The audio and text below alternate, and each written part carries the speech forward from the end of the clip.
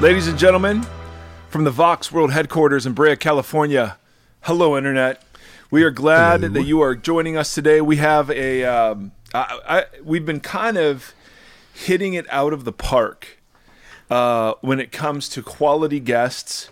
Not according to everybody, but we've managed to snag a big fish in the podcast space, and it's because of mutual friends and just mutual interest about how the function that Christian podcasting serves in kind of the church sphere and the American Christian sphere. So today we've got Matt Carter on from the Bad Christian Podcast. Andy, there are certain episodes where we just have to muzzle Andy. And, that's why we don't have soccer players on. That's why we've not invited hockey players. I was going to say soccer. I think you would have a hard time there. Same sport. Almost, some ways. It's why we haven't, had Ariana Grande on. And so anyway, today was one of those days. Andy, when I first said, all right, how in the world do you do a podcast? He said, okay, you got to go listen to two different shows. They do them completely differently. One is the Liturgist podcast and one is Bad Christian Podcast. And Liturgist was great and interesting and artistic, and then there were these three Southern guys who were just sitting around, and you could picture yourself kind of having conversations with them. So Bad Christian is the name of their podcast, but it's really become a whole network of podcasts, and there's a publishing arm, and they were all part of a band, or still are part of a band. It started as a band, and then you'll hear Matt explain how Bad Christian started. But the funny thing is that era of bands, a lot of bands from that era broke up.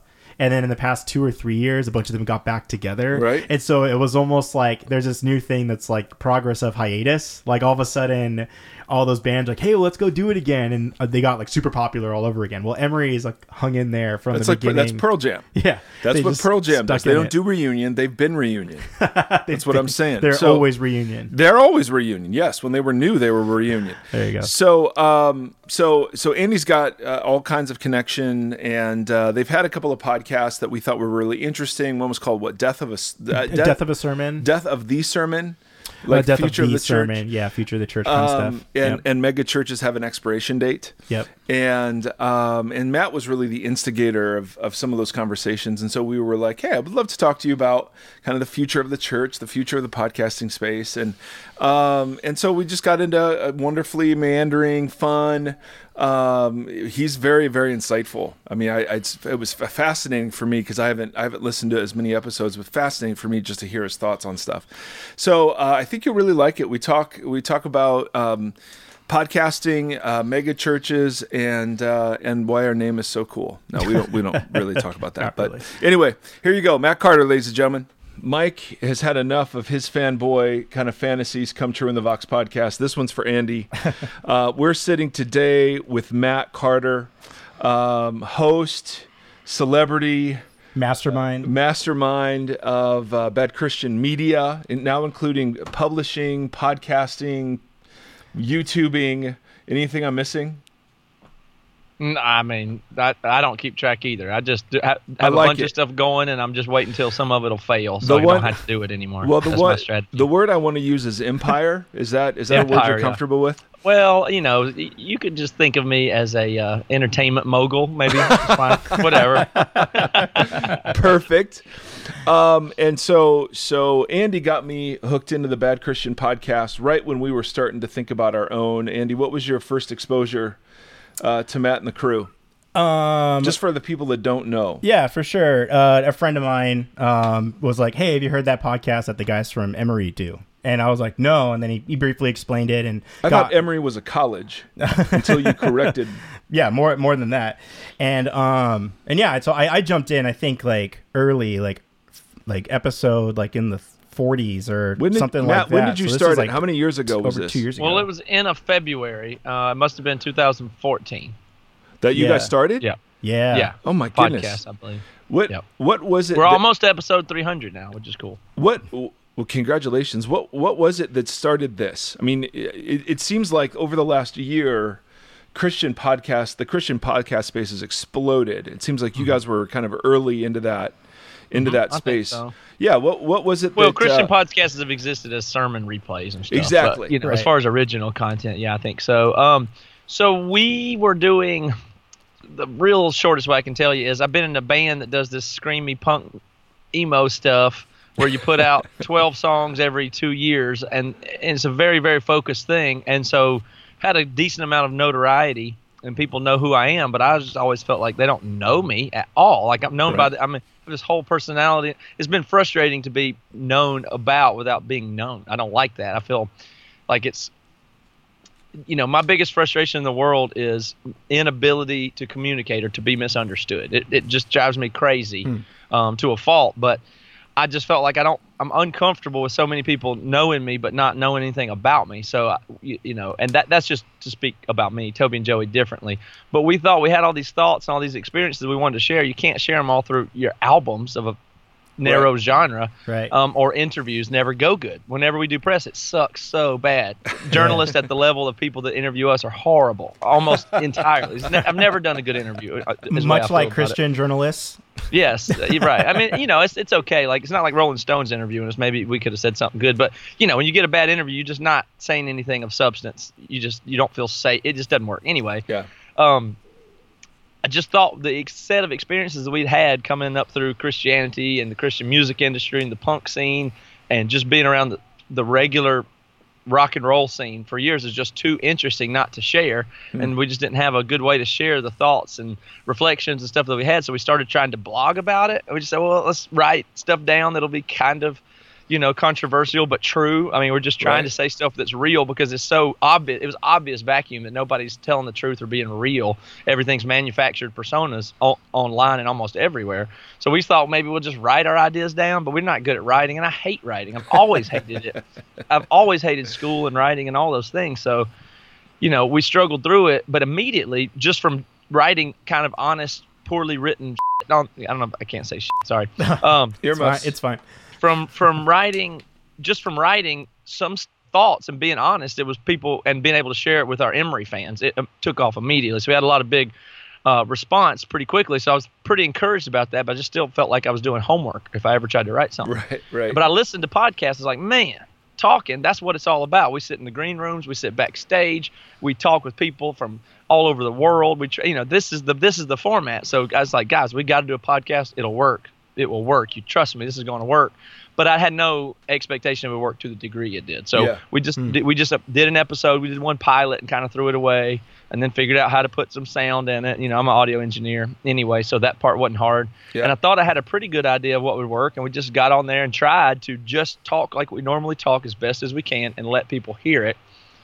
And it worked immediately. So immediately when we put out our first episode, we had a little bit of the platform, obviously, with Emery and the blog that we've been doing. Right. And the numbers were way more massive than anything else that we could have expected or what people. It was just immediately like, okay, here we go. So are there certain, we abandoned, trying to write blogs pretty quickly. Yeah, seriously. Are there certain kind of non-negotiables for the kind of conversations you have or the kind of conversations you wanted to have that still kind of press in after 300 episodes? Help me with that question a little bit more. Like what? Like we were going to be ruthlessly honest, like values that you guys said, this is what's going to guide this podcast that have stayed true for 300 episodes. So we're going to be honest. We're going to use real language. We're going to talk about real things, like those sorts of things. Yeah, those things for sure. I mean, I think that there's, the goal's always been to try to do the best job we can of being like we are off air on air. And also there's a part of a principle where we live in different towns, even though Toby and Joey at one point lived both in the same town. We live in different places, so we literally can almost just catch up and talk like we would and have our hangout be public or something like that. Right. Because we don't get to hang out as much as we'd like to. And so it's just a way to just to do that and just see what happens. And we haven't changed. We've played around with some format stuff, but we hadn't changed anything about what we're trying to do. I don't think at all. We've changed as people in 3 years. We've changed our opinions in 3 years all the time. But what we're trying to do, it seems even more clear than ever these days. That it's a little bit more intimidating than ever, and I worry about it because it seems like it's easy to get in trouble. But I know if you just take a deep breath and tell the truth, I'm not interested in doing anything else. When you say easy to get in trouble, do you just mean like PC stuff? Yeah. Or, I think that's the most dangerous one.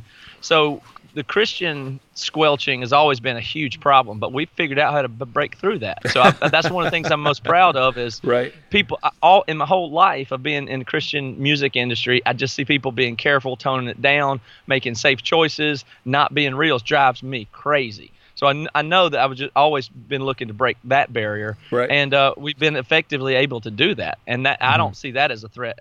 So I don't give a crap what. I feel totally free. I'm not worried about a backlash or it's going to hurt our sales or hurt our numbers. We've cultivated something where that doesn't happen. So I'm most proud of that. But on the other side, I really like the fact that we're kind of progressive and trying to accept new ideas and even move to what most would consider even more left or even more liberal than our upbringing or traditionally. We probably are headed in that direction to some degree. However, that side is very scary as far as when they want to attack or shut you down or make you look bad. That I see is a little bit more danger than the Christian side. They're starting to look like the Christian legalist people are starting to look a little bit more like yappy puppies trying to make noise, but you can ignore them. It's okay. Right. But on the but on the liberal side, that gets nasty because you're not liberal enough. Right. That's scarier to me at this moment in history. Right. Yes. Because so on the journey from the conservative side, let's call it, is less intimidating because you've broken through that threshold of honesty and ruthless authenticity, but you're not liberal enough yet for some. And so like I got wind of you didn't have enough women on, or you didn't have enough. That kind of thing. Yeah, that kind of thing. Okay. So when you say that's where the fear comes, is from that side now, which is interesting. Because and I don't think it's a big fear. It's just here's the problem. Okay, let me say it another way. It's actually not a problem. It's actually in a way a good thing because it's got a bad edge to it for sure. Or malicious, but there's something amazing about having enough people hear what you're doing that you will get feedback that is totally dead on. Like you can tell some stuff's obnoxious, you can tell some stuff's malicious, whatever. Right. But you don't get away with anything. Like if you misspeak or disingenuous or go back on your word or playing a part or being obnoxious or even interrupt people too much, I hear it and they're right. I know they are. You know what I mean? Yeah. And so you just have to separate what's true and not true or what's malicious or whatever. But I love the fact that somebody that's disingenuous, we're in this territory now that is policed so hard that at least that stuff's starting to stick out. Right. Which is making the whole climate super weird because you go, oh, that guy that I thought was just a trusted real dude seems like he's being disingenuous. Oh, he was faking this whole time. He's not even really like that. People are just starting to wake up to that notion that the media they've been consuming, even the pastors and left or right wing media, oh, guess what? This stuff is super jaded and slanted and fake in a lot of places. So I love that that's exposed, but it's created a little bit of chaos and tumultuous stuff. So it's a really good and bad side of that. So do you see Christian podcasting in general beyond the sermon? So it's just flooded now with all sorts of podcasts that some follow your format, some are, they're just all over the map. How do you see the podcast space filling places where, to use the old term, the body of Christ was lacking? Like, what's the gift of the Christian podcast industry to greater Christianity in America as a whole? Well, like you said, it's all part of the body of Christ, and somebody's got to be the armpit. So we'll be that. You know what I mean? But nobody else signed up for the job, and we can do it. But no, that's the problem that I have with the body of Christ is everybody wants to be just whatever the crown jewel of it. Like that, every church is like, well, we are, and this big, wide, all-encompassing thing to reach the most people, right? And I don't like that. It's Empire. That's not right. That's everybody trying to do the same thing competitively instead of alternative things or smaller things. And I think it's basically equals lowest common denominator. I say it's the same as if you could only make one TV show, you would have to make Big Bang Theory. That just appeals to the broadest set of people and gets the best ratings. It's not the best show. Nobody thinks it's the best show. Right. But nobody can agree on what's the best show because some people don't like Breaking Bad and some people don't like, whatever. This is something counter to that. But at least we can all dumbly sit in on our couch and veg out to Big Bang Theory. Or America's Funniest Home Videos. Yes. That'd be my vote. Which actually is probably my favorite show. But but and that's what churches have seemed to want to do. There's been no alternative. I mean, everybody thinks they're different, but everybody basically thinks they're getting it right, and everybody's competing for one part of the body of Christ, the way I see it. And I think you need way more stuff. And people, it's disrespectful to listeners and audience and congregation to think you need to have it all in package and give it to them instead of let them freaking pick and choose what that. And people don't like the language of pick and choose. I'm not talking about the Bible, but that you're learning and everything you know about and care about. Of course, you get it aggregated from all over culture. So it's completely obnoxious and disrespectful to pretend like a local church is your source of almost anything, in my opinion, other than the very narrow set of things that it can do. And so things like Christian podcasts or other people, they're doing things way different is all good, no matter what, in my opinion. How many other podcasts do you ever listen to? I mean, do you expose yourself to a lot of other podcasters or podcasts in the Christian space? Oh yeah, I'm a huge consumer of podcasts for sure, and yeah, I think probably all over the place. But I don't listen to a lot of Christian podcasts, but some. Well, it's just the Christian podcast space is an interesting space. You seem to have the sermon, kind of replay. You've got the discussion sort of panel. You've got the Q&A sort of mix. You've got Christian podcasts who do nothing but interviews. And, you guys seem to have this unique space where you're doing a little bit of all of it. And so I was just wondering kind of what do you have thoughts about where the future of that space is headed? Well, I do think in podcasting that it's a very, very it's blown up and everything, but it's still very small and it's still extremely new. So I don't think any of the best ideas have even been conceptualized yet in podcasting. I mean, I don't know the future of the format. I don't even have any huge predictions. But, TV shows weren't good for 50 years until now. They're unbelievable. Like it took a long time for it to get to the TV used to be this kind of goofy, hacky thing, and now it's unbelievable. So I think podcasting even more so. There's hardly no money behind it. It's independent creators that largely lack even experience in entertainment who are podcasting. So the future is just super wide open. So I'm very excited to see what will happen. But I don't think we're even scratching the surface yet on what could be done and how the medium could be utilized. How do you feel, and maybe this is the same answer, but how do you feel about the future of the church in America? You seem to... A little less optimistic. Okay. But, all right, I like that. I'm sorry to interrupt you there, but I mean, if you just put that in the same context of the logic I just used, the church has had a lot of time. We've had a couple thousand years to work on it.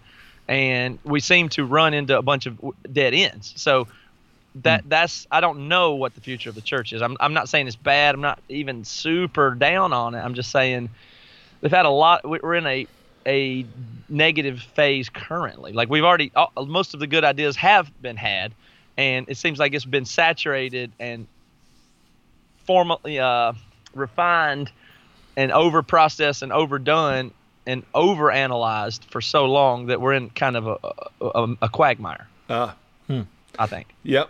And it's not brand new, or it'd be exciting. If you could erase everybody's memory about the church, start with the Bible, and say, let's start over again, I think you get some great ideas. But we're not going to do that.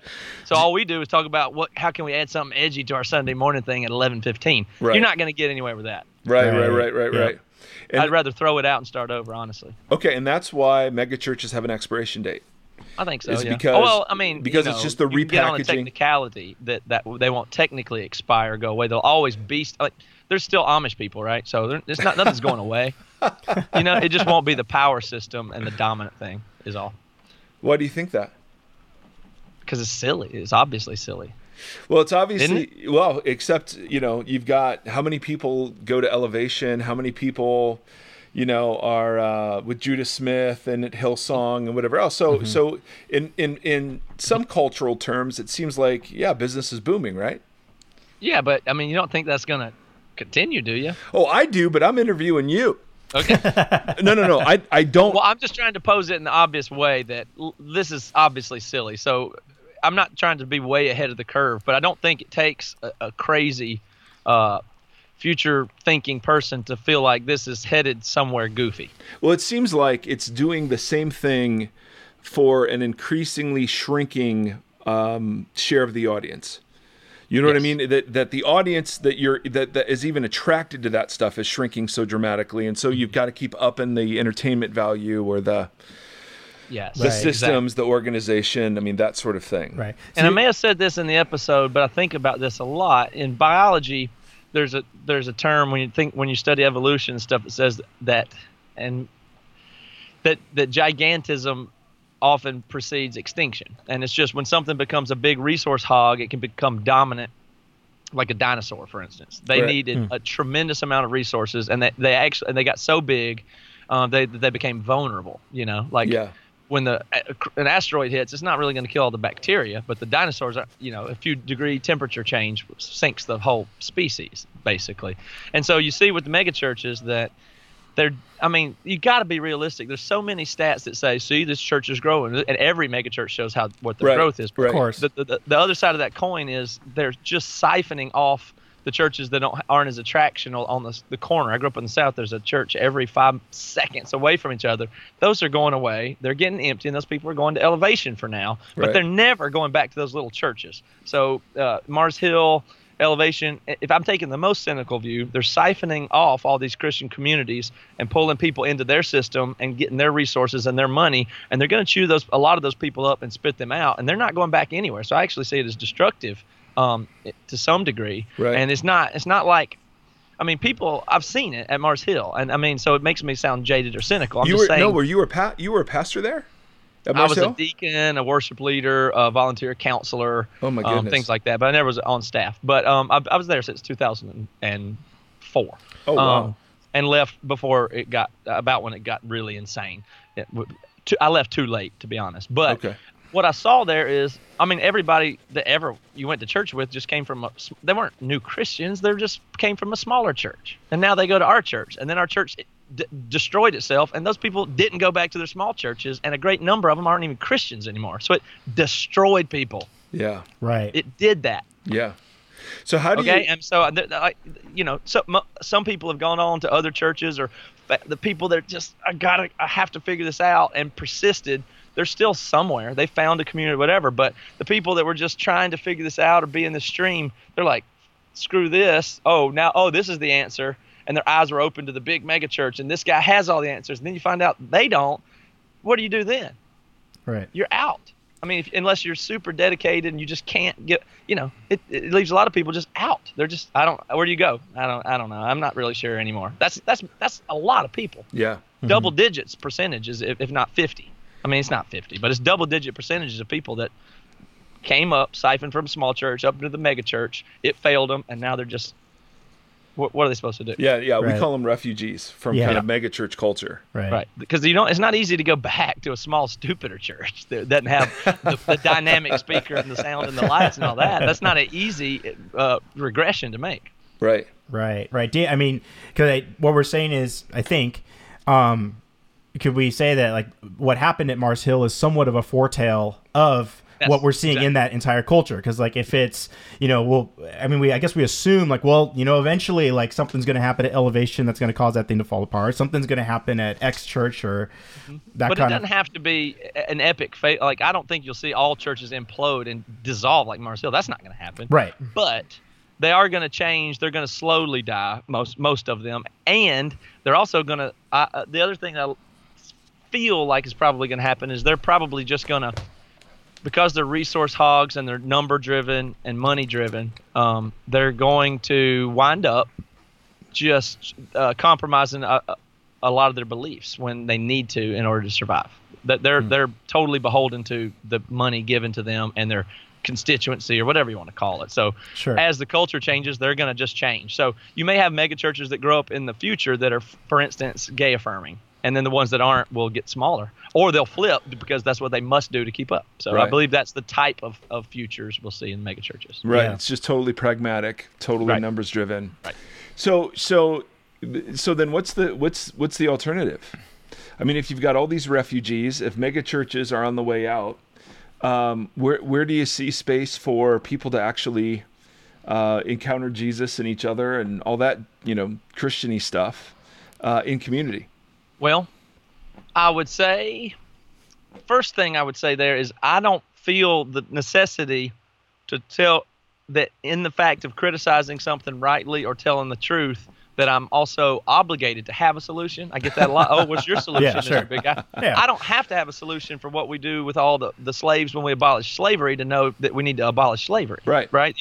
Well, what's your solution for the economy? How are you going to rehouse all these people? I don't know, but we got to knock this shit off. Sorry, I said that word again. No, it's fine. Do you know what I mean? Like that's Yeah. so I don't think it's incumbent on me to have any solutions, first of all. But I do appreciate this conversation. I think that you empower people, and it's okay. It's okay to not have answers. I think if you respect people's minds and you empower them with truth, and let them feel free and untether them from institutional stuff, then I think they'll figure it out. Or as a collective intelligence, I think we figure it out. But as long as you're baby food feeding people and keeping them on the slow drip, I don't. So I'm not that afraid of chaos personally in the church world. I'm just not, But I can see why some people would be. So. Yeah. So the alternative would be decentralized, empowered. Entrepreneurs, almost spiritual entrepreneurs, looking at different forms, trying different stuff, failing a ton, and seeing kind of where the Spirit moves. Which no, I mean that's I think that's about as far as we can go.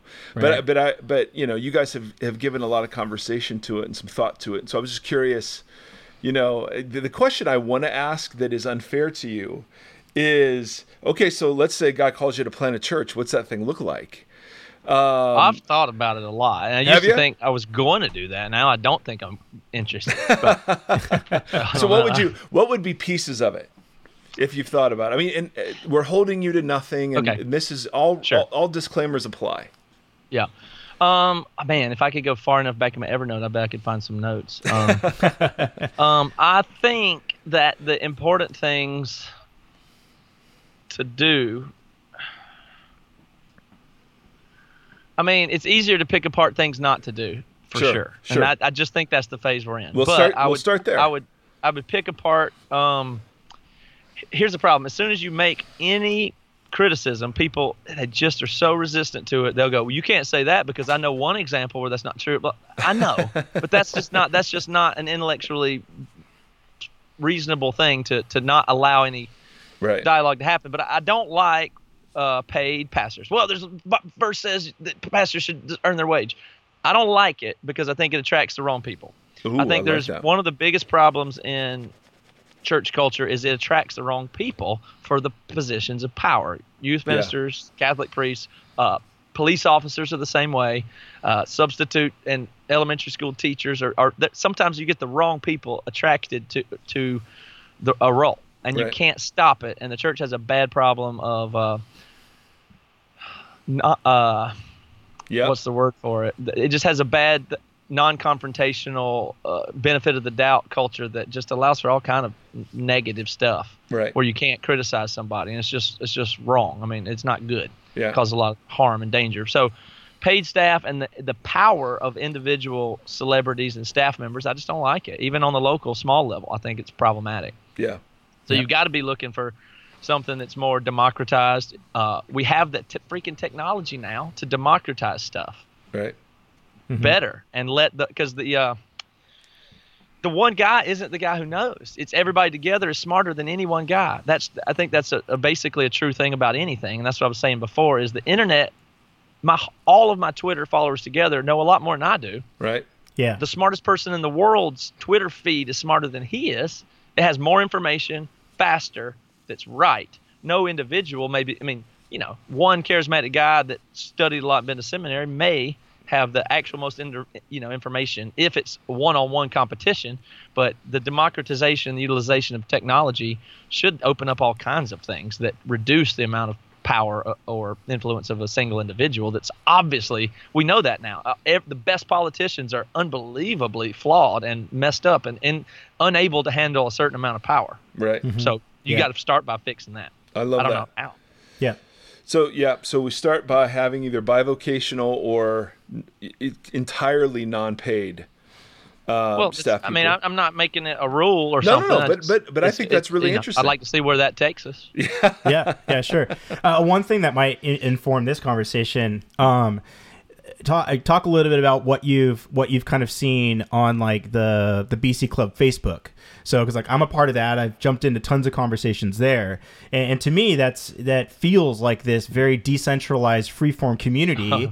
You know, right? That's kind of been pulled around the conversations you guys are doing. But I'm always so fascinated when individuals will be like, "Hey, let's get together," or "I want to start a conversation on this thing." I mean, I haven't felt like I've been able to see something in a public space on like a national level or even like global level where all those ideas collide and it seems like people really want to have those conversations. I mean, does any of that stuff that's taking place there kind of inform, a prospect that hasn't really been explored, for a church?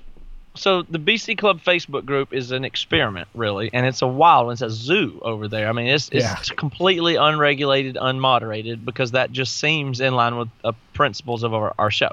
And it changes, and this is true sociologically, but everything changes at different size dynamics. For instance, a small group of 8 changes after you get past 12. People start to behave. You ever notice that? People start to behave differently until, and that's just built into human physiology in the brain, I imagine. So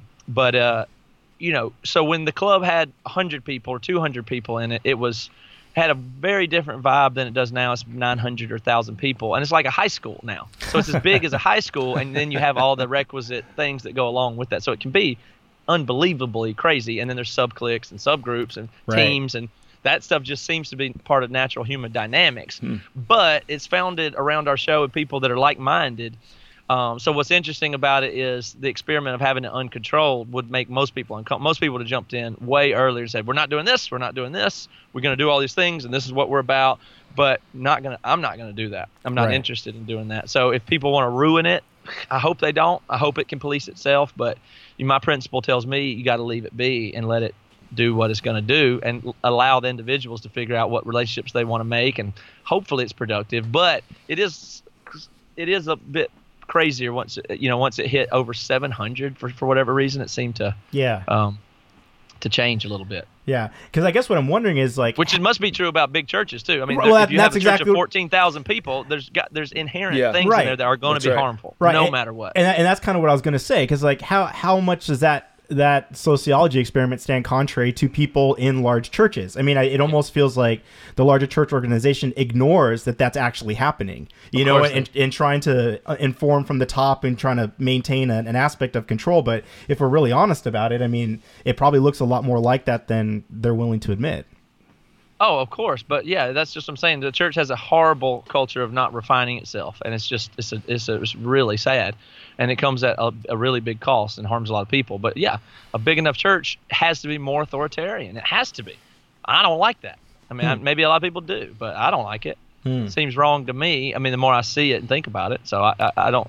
So that's why you worked at Mars Hill, because they were very anti-authoritarian. Well, see, but I'm also attracted to it. You can see why somebody would be attracted to that. You want a king, like in the Old Testament. You just want. Yeah. You want one. You That's want good. a solution that's a human that knows something, because you don't know. I don't know what I'm doing. That's not easy. It's easier to say he knows. That's how humans work. So of course you want somebody to know, but at some point, to keep control and keep that up, it becomes worse. So on one hand, I was attracted to Reformed theology and Mars Hill and Mark Driscoll because it seemed like it had answers at a time when I desperately wanted there to be answers. Yeah. Additionally, it grew as a culture and got larger and became obviously more false and controlling and authoritarian over time as well. So even the church that it was in 2005, I thought was badass. I wish that still existed. Right. But nothing stays the same, and that's true about anything. So it didn't stay that way, and I'm at a different place as over time too. So nothing stays the same. So keep that in mind with whatever you're trying to design or do. I don't know if I'll be podcasting in here. It's not going to stay the same. I've been in a band. What is it supposed to do? Last for 40 years? I mean, it's not going to stay the same. Whatever you build, it's just not going to stay. Yeah. So I don't know what you're supposed to do with that, but if that's true, it should inform you a little bit instead of trying to build the biggest empire that can never be toppled. It's the most right. It's goofy. Yeah, and it seems like you want to build something that's adaptive, that can moves quick, that can like respond to feedback, and all of those like anti-institutional things to make it more of organism than organization, all of that sort of thing. Because I mean, if the last 10 years have shown us anything, we're having conversations in the church now that we would never have had, right? About subjects, about doctrinal issues. I mean, growing up, I grew up in the Midwest, would never have a million years thought we would be having conversations about ordaining gay folks as pastors and bishops and leaders, and that just seems like it's going to increase in speed. It will. It's interesting. I don't know if you want to go this direction, whether if you put much thought into it, but I'm kind of interested lately in thinking about the parallels of fundamentalism from the Muslim world and the Christian world. Like, how do you want fundamentalists of other religions to behave or evolve? Right. And would that not be true about yours? Because yours is the one that's right, where you need to stick to it, and no matter how it seems weird, like, I don't know, it's a little bit confusing, because you say, but our book is the right one, so we do need to stick to everything it says. But theirs, I hope they kind of let down the super literal stuff. Right. Relax a little bit. Right. Hey, but come on, just update it as you go here. But you don't want to do that with yours. But you got to kind of sit with that a little bit and ask how, what does fundamentalism mean? Like, to what degree can you be fundamentalist and be missing the big picture? Or I don't know. I mean, that's the wrong idea. I'm not sure, but it's worth thinking about. Does that in kind of summary sort of describe your journey? I mean, I don't know what kind of church you were raised in. Would you have called it a fundamentalist church that you grew up in? Well, the interesting thing about me, as opposed to Toby and Joey's, I was raised in a very liberal Presbyterian church in the South, where everybody else was evangelical and Church of God and just super charismatic, where I grew up. And so I'll make this as short as I can. I grew up thinking as a 8-year-old that clearly these people at my church don't believe this stuff. This is just something we do. Like, it was liberal to the degree where I was like, well, no, these people don't even believe this stuff, and neither do I. Right. Is kind of the experience. I mean, we go to I thought it was like Santa Claus. Like, this is just baby stuff that we do. I know it sounds silly, but I feel like I was looking at it sociologically as a kid, going, well, Daddy, you don't believe. I mean, come on. Anyway, we'll go along with it, and our culture did a lot. So then when I was just waiting till I learned enough about the world where I could shed religion, because it was clearly just a tool for dummies or something. I don't know what I thought it was, but so I was into science and evolution and debating that in middle school. Like, okay, come on, let's figure this out. Your stuff is silly, obviously. But then I had a spiritual experience and became convinced that the Bible was true. But the where I grew up in still wasn't getting it. So I became, about the time I was in college or something, convinced that there was something actually real there, and I just hadn't understood what it was yet. So I took to like reading the Bible and learning it and trying to understand what it means. I didn't trust a lot of other people. I couldn't find anybody else that I didn't think was a goofball talking about it, because the charismatic goofballs in the South were just like, they clearly didn't seem like they had a good grip on it.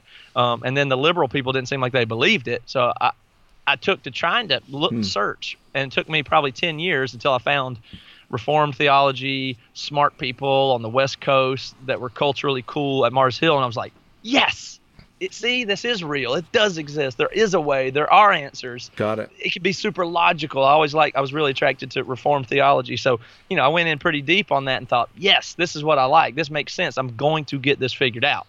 And it dead-ended in some other way. It turns out I just was blind to its flaws. And so, I'm still convinced that Jesus is real and the Bible is true. Right. Whatever those things mean, I'm not exactly sure. Do you feel like, though, as you talk about moving left, and I didn't know if that was a singular you or if that was the podcast or the three of you together versus how you were raised. So that may not be true of you. You went from uber left to uber right to more middle. Is that fair to say? Well, certainly even a liberal Presbyterian church in South Carolina isn't uber left, but maybe within Christian terms it is. But I would say if that's probably my journey. I would also clarify that I have no intent of going right or left. I'm just observing the facts on the ground that I'm farther left. I hate the terms liberal and left or whatever. Yeah. I'd actually go progressive, and now I don't. If you know. Progressive to me is more of a pure term in the sense that it means you're progressing. I don't know what I don't necessarily align with anything ideologically about people that are self-identified as progressives. I think they're becoming quite regressive in many ways. But I'm here to learn more, ask deeper questions, and be more mature in my understanding. Instead of trying to make everything black and white and simply getting it right, it seems a little bit more like maturity to me to ask questions and go deeper. But outwardly, or as it seems on the ground, when you do that, you move farther from the right. So maybe you describe it as left. Now, I would say that is also true for Toby and Joey, but I wouldn't stop there. I would say it's true for y'all, and I would say it's true of evangelical church and Christianity and culture at large. Now, the extreme lefty people, I mean, I don't even know about them, but in general, I think culturally everybody's kind of softening on the conservative and rigidity and those kinds of things, right? Like, isn't that kind of society as a whole? Absolutely. I think it is. So, yeah, no, that makes sense. And the safer you make it to have honest conversations, the more ideas you're exposed to, the more people's stories you hear. Some of the things that seemed obvious, 10 years ago don't seem so obvious anymore. I mean, what's the number one reason that I hear from people who become gay affirming? Well, it's I met this person, or I had this relative, that's what's so the democratization of all of this has really opened up storytelling as a means for theological rethinking. Mm-hmm. Absolutely. Like, how many things are there out there that are headed trending a direction that there's any possibility of it reversing? Like, right. Yeah. Sexuality, marijuana, alcohol. Okay, dancing. You think we may go back on rock and roll dancing and tattoos at some point as we further clarify and understand theology better? If we get better theological tools, might we return to outlawing dancing? Of course not. No, you see it with divorce. Yeah. Right. It's become totally accepted in the church. So you'll see it with sexuality. You'll see it with... the interesting place that's not happening yet are the political spaces. Those places aren't in any way, shape, or form moving. They're just becoming hardened. Well, that's troubling in its own way, because that points to the fact that people's identities are more deeply that way than they are as Christians. That's really right. sad. Exactly. Yeah. Exactly. And politicians now are playing on that in ways that are unbelievable. Yeah, we're in a little bit of a dangerous time as far as manipulating of people. Like, it's easier than ever before. Like, as we get better at it, like I mean, think about what sitting ducks people were the first time used car salesmen worked up their shtick. They're sitting ducks for the snake oil salesman that traveled town to town. You've never seen that before. You're done. Yeah. It doesn't matter how smart you are. You've never heard that rhetoric before. You don't know how it's being used against you, blah, blah, blah. That's right. And so we have a time now when tons of people and politicians and advertising and marketing have just unbelievable data and metrics, and Facebook and social media. Even AI is good at making you do stuff that you're not even aware it's making you do. Right. It's a little scary. So people are being manipulated at an all-time level, and they're starting to come online one at a time. Every day somebody wakes up and goes, wait a minute, I think he's just saying that. Every day more and more people wake up to that, but that's the phase we're in. Well, right. I mean, you'd say that about your preacher or guy on the news. Like, wait a minute, why is he talking like that? Right. What is this? And that's every day there's more and more people coming online to that. And there have to be places where those people gather to have the reawakening conversation. And so I see what you guys are doing, and I see the podcast space, if it's done well, is a place where those conversations are happening that never would have happened 2 years ago. Now, do you guys get flack for being specific in criticism of other pastors and other churches?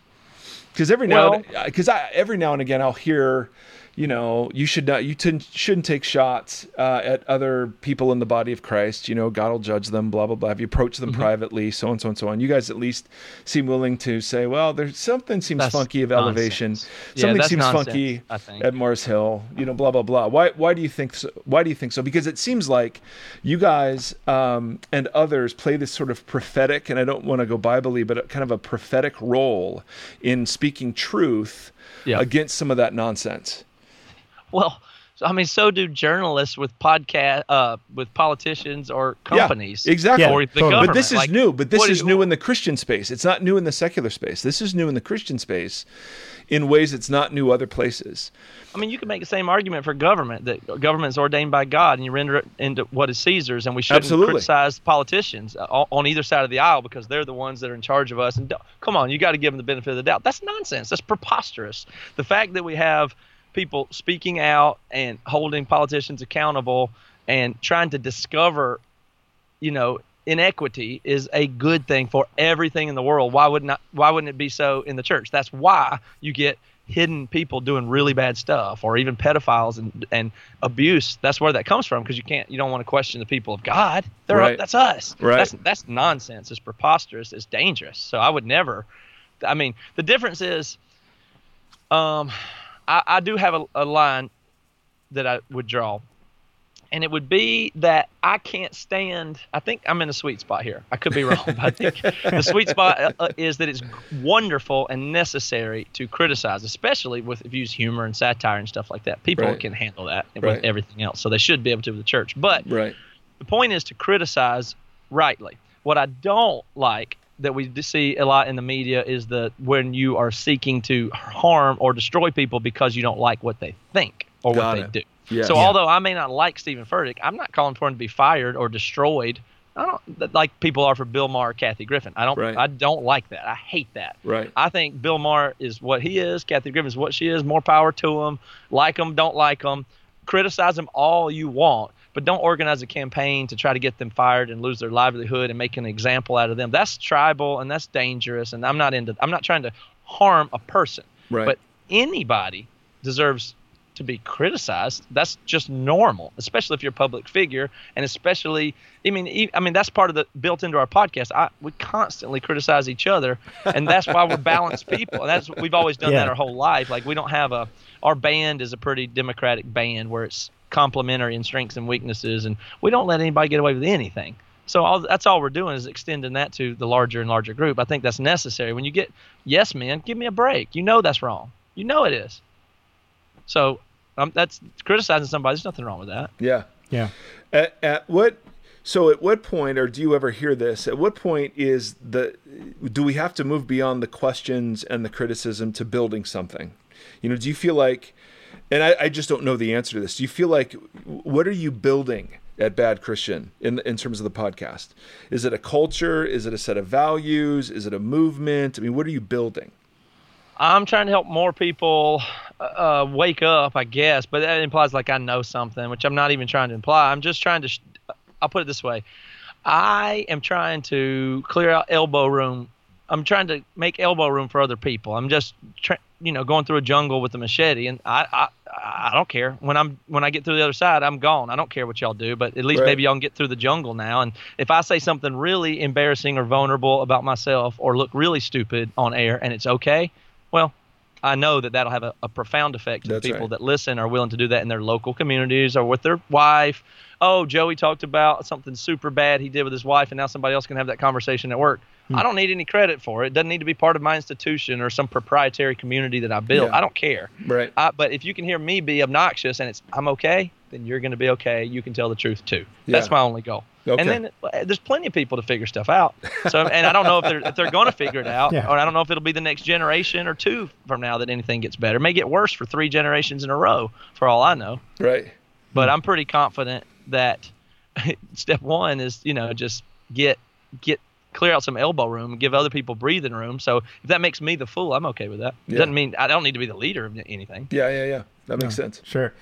And the whole thing strikes me like as kind of just positionally where all this stuff is taking place. Like we've, Mike, you've made comments in the past of like more on the political side of like, I can't wait till this next generation like moves on, like, and how that might shape politics and how that might change our future. I mean, a lot of it just seems like a millennial generation that's kind of stepping into this is our early adopters. They change faster, they move quicker, and they're usually significantly more willing to open up conversations and go into dangerous places. And it does fascinate me that the type of people that are in very authoritative power, both politics, a lot of big church leaders and that kind of thing, are still kind of part of this tradition over the past 30, 40 years for where that's how it's supposed to look. So I could totally agree that the natural progression of change is kind of, that's just upon us. We're just kind of in the middle of it. Obviously right. 15 years from now, it is all going to look different. I am just very curious as to how that's going to look in 10 to 15 years with a generation that is so adaptive and so willing to change. And like how, that's obviously a massive hypothetical imaginative idea, but I just I don't know. But it still blows my mind that 20 somethings are attracted to mega churches. That's what I wanted to say, because I was like, but why then do those mega churches still thrive with these 20 somethings? I mean, and Barna, like in September last year, released a thing. It was like, these churches above 3,000 people, this is 6% of the entire church populations that are out there, but yet they're the ones that get the most airtime. They have the loudest voice in the space. And so how much of it is a distortion of us seeing that as a reality versus all the other small churches that do exist under 500 people that make up like 54 or 60% of like the actual nation's churches. Right. Like that's, I kind of get a little bit boggled when I think of the numbers, but yet when I try to analyze culture, I'm quick to look at, what's happening in mega church spaces. Are these just all a bunch of idiots that are following some guy, or like what's actually happening? And that's tough for me. I don't know. I resist the urge to make. No, I don't. I like to make predictions. But I don't think my batting average will necessarily be that high. So I try to make predictions vague. That's the key. That's the key. Yeah, right. I know.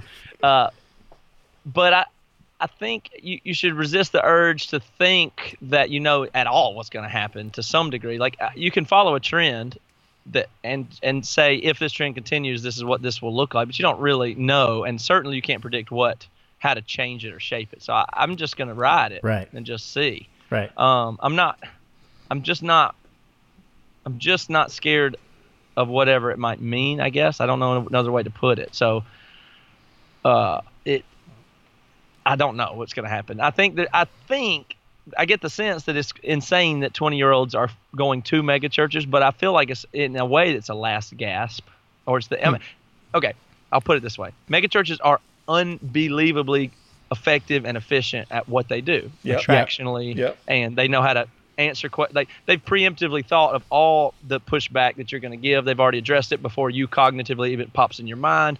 It's a manipulation game to some degree, like any corporate thing. They have big data, big money, big marketing, and that always works on individuals. It just always does. I mean, there'll be people that join cults forever. They'll never stop. So it's proportional to somebody's desperation for concrete answers is how big the megachurch will be. So as we mature as a society, it will be sillier and sillier. I think that's it. Yeah, and ultimately, to me, it just culminates in affirmation on what you guys are doing, what other voices in the space are doing. I mean, to the point you just made, I mean, even thinking of the progression of big data and technology and AI and everything else that's being made available for tools for those types of organizations to take advantage of. I mean, personally, that does terrify me a little bit. I mean, Vice wrote an article on some of the big data that they used with Brexit, and then how there's some interesting tie-ins in some of the GOP politics with some of that stuff, and you're just like, dang, that tech actually exists. And so it's kind of how much more that becomes available for very independent organizations to take advantage of. I think it creates a curveball that we don't see coming, and I had no idea what that's going to be like. Exactly. There's tons of, if you look at history, it's just loaded with curveballs that you never expected. How World War I started, for instance, was almost random. And you see these flashpoints in history that just are not predictable. So we'll see some of those, and you just can't predict them. That'll change things way more profoundly than slow, steady progress we think we're making towards X, Y, and Z. Right. There'll be some curveballs that just unanticipated. It'll be technological, climate, sociological war. I mean, who knows? There's going to be curveballs that you can't possibly expect. Yep. Yeah, absolutely. No, Matt, dude, you're such a stud. Thank you so much for your time today. This has really been fun. I just think the conversation points and the questions are really, really good. And I feel like the future holds this requirement that the people of God, release their grasp on the forms that got us this far. Yes. And so I appreciate a lot of what you've been saying. So, where can people find you? Can they find you specifically on Twitter, or is it just the Bad Christian Twitter feed, or how do people find you? Yeah, my Twitter's Matt Carter. Zod Carter is my Twitter handle, but yeah, find me there. But badchristian.com. You can say we do a bunch of other podcasts ourselves and host, release and help other podcasts that we think are helpful and cool to put out. So you can find a bunch of different stuff that suits your speed. If you don't like our show, or it's too dirty for you, then don't listen to it. We're waiting for the invite, my friend. We're just sitting here waiting for the invite. So appreciate that. Anyway, my friend, thank you for your time. Andy, any last words? No, I have no last words. I was going to ask Matt if you had any last words, but. No last words. Never. That's a question that's never. Does anybody ever answer that? I'm not criticizing the question, but that's a terrible question, isn't it? Like, what does anybody ever say? Last words. Any last words? Feels like you're on the spot, Yep. Okay, then no last words. No last words, man. Thanks a lot. Appreciate your time. And what you couldn't see during that interview was that over his right shoulder, covering a speaker, was a big yellow shroud that had the letters VOX on it. And we pointed that out off air and said, that is the sign. It was predestined. That is the sign of the covenant, my friend. Anyway, thought that was really, really interesting. And as always, agree, disagree. I think that, our posture, I've worked for mega churches and they do so much good in the kingdom. But it is interesting to think about what's next. Yeah. I don't know that form will be the form that takes us, the next 50 years or whatever, maybe. Right. And the afterthought that I've had was like that. I think this is something I'm just saying. I think it's true, and I'm willing to put more like a hard kind of. I think this is a reality that's happening and it will continue to happen. The podcast space has really been like the primary space where these bigger conversations are being allowed to happen. Right. Aside from having my friend over dinner and talking these things out, but like actually having somewhere you can go resourcefully to wrestle with like really conversational content around contemporary ideas, especially these kind. You don't find these happening from the stage in churches. There really isn't other forums where that's really taking place. And that to me is what's personally exciting. I think that I think Bad Christian pioneered that, like in this conversation format and breaking down, Christian podcasts from just being recorded sermons, you know, so actually producing original content and bringing up great questions and conversations. So, I think that's going to continue to grow. They said they're like 1%, like top 1% of like the podcasts that are out there. Right. So I mean that just says to me like there's so much room, and there's still we're top. I would say we are top 50%. Easily top 50% of podcasts out there.